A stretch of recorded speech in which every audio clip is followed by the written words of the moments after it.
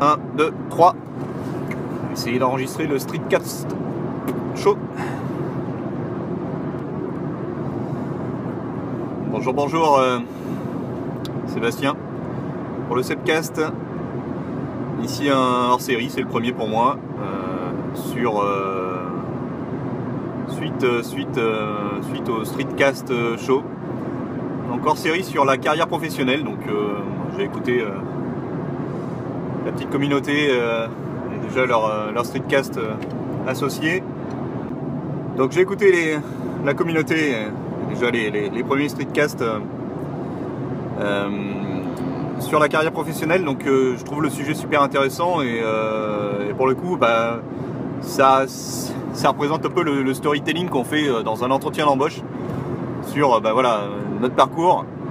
On a tous des parcours atypiques ou intéressants ou linéaires, je ne sais pas, et puis je vais essayer de conclure quand même sur les petits conseils. Limite je peux faire la conclusion juste avant de décrire le parcours. Moi j'aurais 3 choses et 3 conseils à donner sur la carrière professionnelle. Un premier conseil sur les débutants qui sortent de l'école, école d'ingé ou BTS ou autre. Regardez pas trop le salaire du poste. Prenez ce qui vient. C'est pas grave, vous verrez, vous pourrez rebondir. Voilà.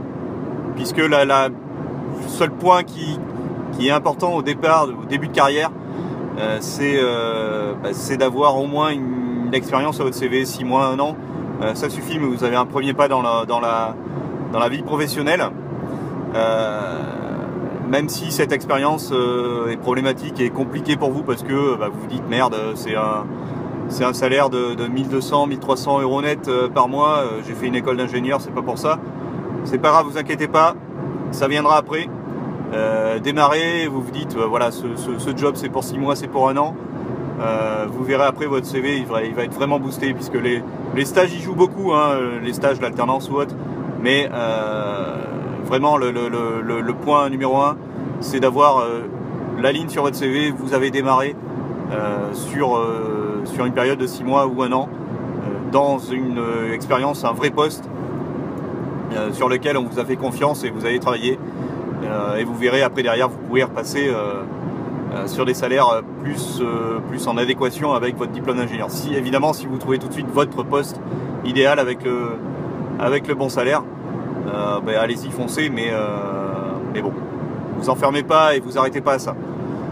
Deuxième conseil que je pourrais donner, c'est d'apprendre en permanence et de pas trop dire non, de dire oui en assumant les conséquences, c'est-à-dire d'accepter les challenges et vraiment de se former en permanence, de ne pas regarder vos heures ou autre, et formez-vous.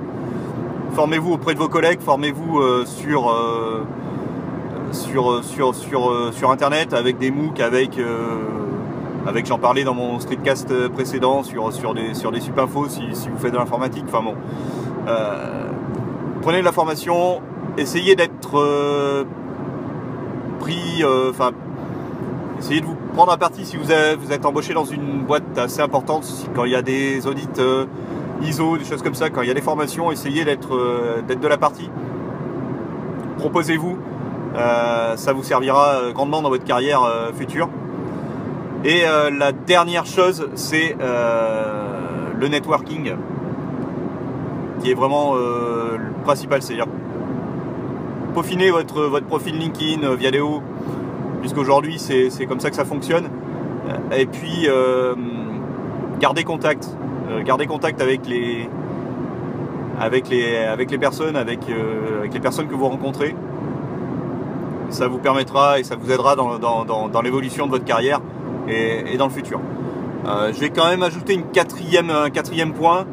Et là je vais reprendre la citation de Nimtech, et j'ai oublié la personne qui a précisé cette citation. Il faudrait que je me renseigne et je le mettrai dans les notes. Mais cette citation a vraiment marqué, c'est ceux qui ne bougent pas ne sentent pas leur chaîne. Clairement, dans votre poste et dans votre carrière professionnelle, pensez à bouger, pensez à aller voir ailleurs. Si vous êtes sollicité par des par des chasseurs de tête, même si vous n'avez pas envie de quitter votre emploi, répondez. Tentez l'aventure, on ne sait jamais, allez-y, allez voir. Prenez un peu de temps pour ça, puisque bon, souvent on dit on ne sait pas si l'herbe est plus verte ailleurs ou elle paraît plus verte ailleurs, mais allez-y, saisissez les... Voilà, je vais résumer en disant saisissez les opportunités. Voilà, et ça me permet de parler un peu de moi et de vous montrer que personnellement je les ai saisis. En fait, moi c'est simple, j'ai un diplôme d'ingénieur d'une école d'ingé qui s'appelle le FPG, qui est une école sur Grenoble, qui est spécialisée dans l'industrie du papier, du carton et de l'imprimerie. Donc forcément j'étais destiné à cette carrière-là. Pour info, juste avant de rentrer en école d'ingénieur, moi j'ai fait un bac, alors aujourd'hui ça s'appelle, je sais même pas si ça s'appelle encore comme ça, mais bon, à l'époque ça s'appelait STI, Sciences et Technologies Industrielles. C'est pour les plus anciens d'entre vous, les bacs F, donc des bacs plutôt techniques qui vous destinent plutôt à faire un BTS, un DUT éventuellement, et moins souvent une école d'ingénieur ou une prépa maths sup, maths spé. Et bon, en fait, quand j'étais en terminale, je voulais faire un truc assez basique, hein, partir en BTS et puis partir faire de la conception de produits industriels, puisque j'avais un bac mécanique générale. Mais en fait, en deuxième trimestre de terminale, on est venu me chercher en me disant tiens, faut que tu fasses un dossier pour rentrer en prépa, pour préparer les écoles d'ingé. C'est voilà, t'as la capacité de faire ça. Bon, j'ai dit oui, j'ai dit banco. De toute façon, je risque rien. Au pire, je perdais une année après le bac. J'avais 17 ans, donc c'était pas un problème. J'étais déjà un petit peu en avance. Donc j'ai saisi l'opportunité, et ce qui m'a permis en fait, voilà, j'ai réussi à faire mes années de prépa et à rentrer en école d'ingénieur et devenir ingénieur derrière, ce qui n'était pas forcément le but recherché à la base. Donc j'ai eu un diplôme d'ingénieur sur ce secteur-là de l'imprimerie, du papier carton, et à l'issue de l'école d'ingé, je suis rentré dans mon premier poste que j'ai pris quasiment 2 mois, 2 mois après être sorti de l'école, quand je voyais que, là ça rejoint mon premier conseil, je voyais des collègues qui mettaient un petit peu de temps pour trouver leur poste. Moi j'ai pris pas le premier qui venait, mais quelque chose qui me convenait, qui était intéressant. C'était un petit peu du touche à tout, avec un salaire très minime. J'y suis resté 6 mois, mais ça m'a permis vraiment de faire ma ligne sur le CV et de rebondir après sur d'autres postes. Donc après j'ai occupé des postes de gestionnaire de stock, de responsable logistique adjoint, ensuite responsable de production. J'ai eu l'occasion de mettre en place des solutions de gestion, de manager des hommes et des femmes, de gérer des relations clients, de gérer énormément de choses dans une entreprise et de toucher à tout dans le monde industriel. Ce qui m'a permis de me forger là pendant à peu près 10 ans vraiment une bonne connaissance du monde industriel et de la connaissance du quotidien des personnes qui sont en production, des responsables maintenance, des responsables de stock, de logistique, de production pure et dure, de gestion de planning, de conduite de machine parfois, puisque je retroussais les manches et j'allais sur les machines pour les piloter.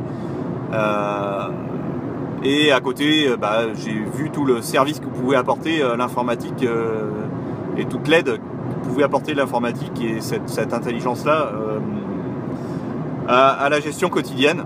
Et c'est pour ça que j'ai eu l'opportunité de rejoindre un éditeur logiciel qui était dans le secteur privilégié de l'imprimerie, du papier et du carton. Juste après mon passage dans la partie, on va dire, de l'autre côté de la barrière, côté client, ce qui m'a donné cette légitimité dans mes installations informatiques. Et donc j'ai rejoint cet éditeur-là. J'étais quand même sclérosé et toujours maintenu, et enfin toujours pieds et poings liés avec cette industrie de l'imprimerie, du papier et du carton. Malgré tout, à un moment donné, j'ai voulu ouvrir à plus et rentrer dans toute industrie, dans l'agroalimentaire, dans l'aéronautique, dans plein de choses. Et c'est l'opportunité que j'ai saisie 4 ans et demi après pour pouvoir entrer chez un éditeur généraliste, un petit, qui est mon employeur actuel. Et là, dans 2 mois, je rejoins un autre éditeur qui, lui, est d'envergure mondiale, qui est le 3e éditeur de RP mondial. Voilà, vraiment une opportunité à 37 ans. Voilà, j'ai fait un switch de carrière. Je suis passé du client du monde industriel au monde de l'informatique, qui était ma passion. Moi, je suis tombé dans l'informatique quand j'avais 10 ans, premier ordinateur, et j'ai toujours été à monter les sites internet dès le début d'internet en 95-96. Donc je suis dans une carrière qui me permet d'allier les deux.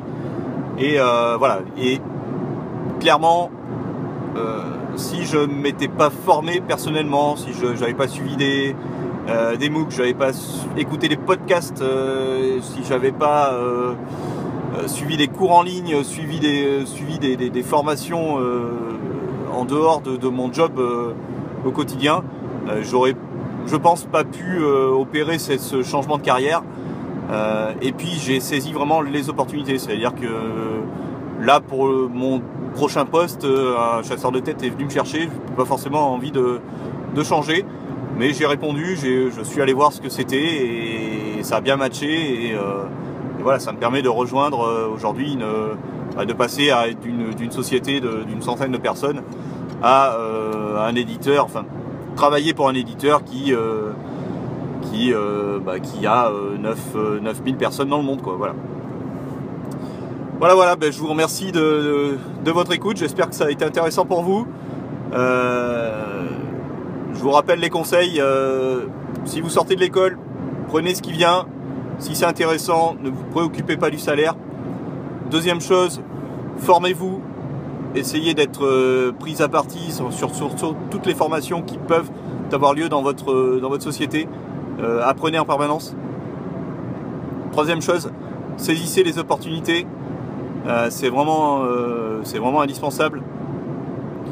Et enfin, voilà, bougez. Si on vous contacte, si on vous j'ai oublié une petite chose, c'est cultiver votre réseau, vraiment le networking, LinkedIn, Viadeo, c'est vraiment super important. Allez-y. Répondez aux sollicitations, envoyez des petits messages comme ça de temps en temps.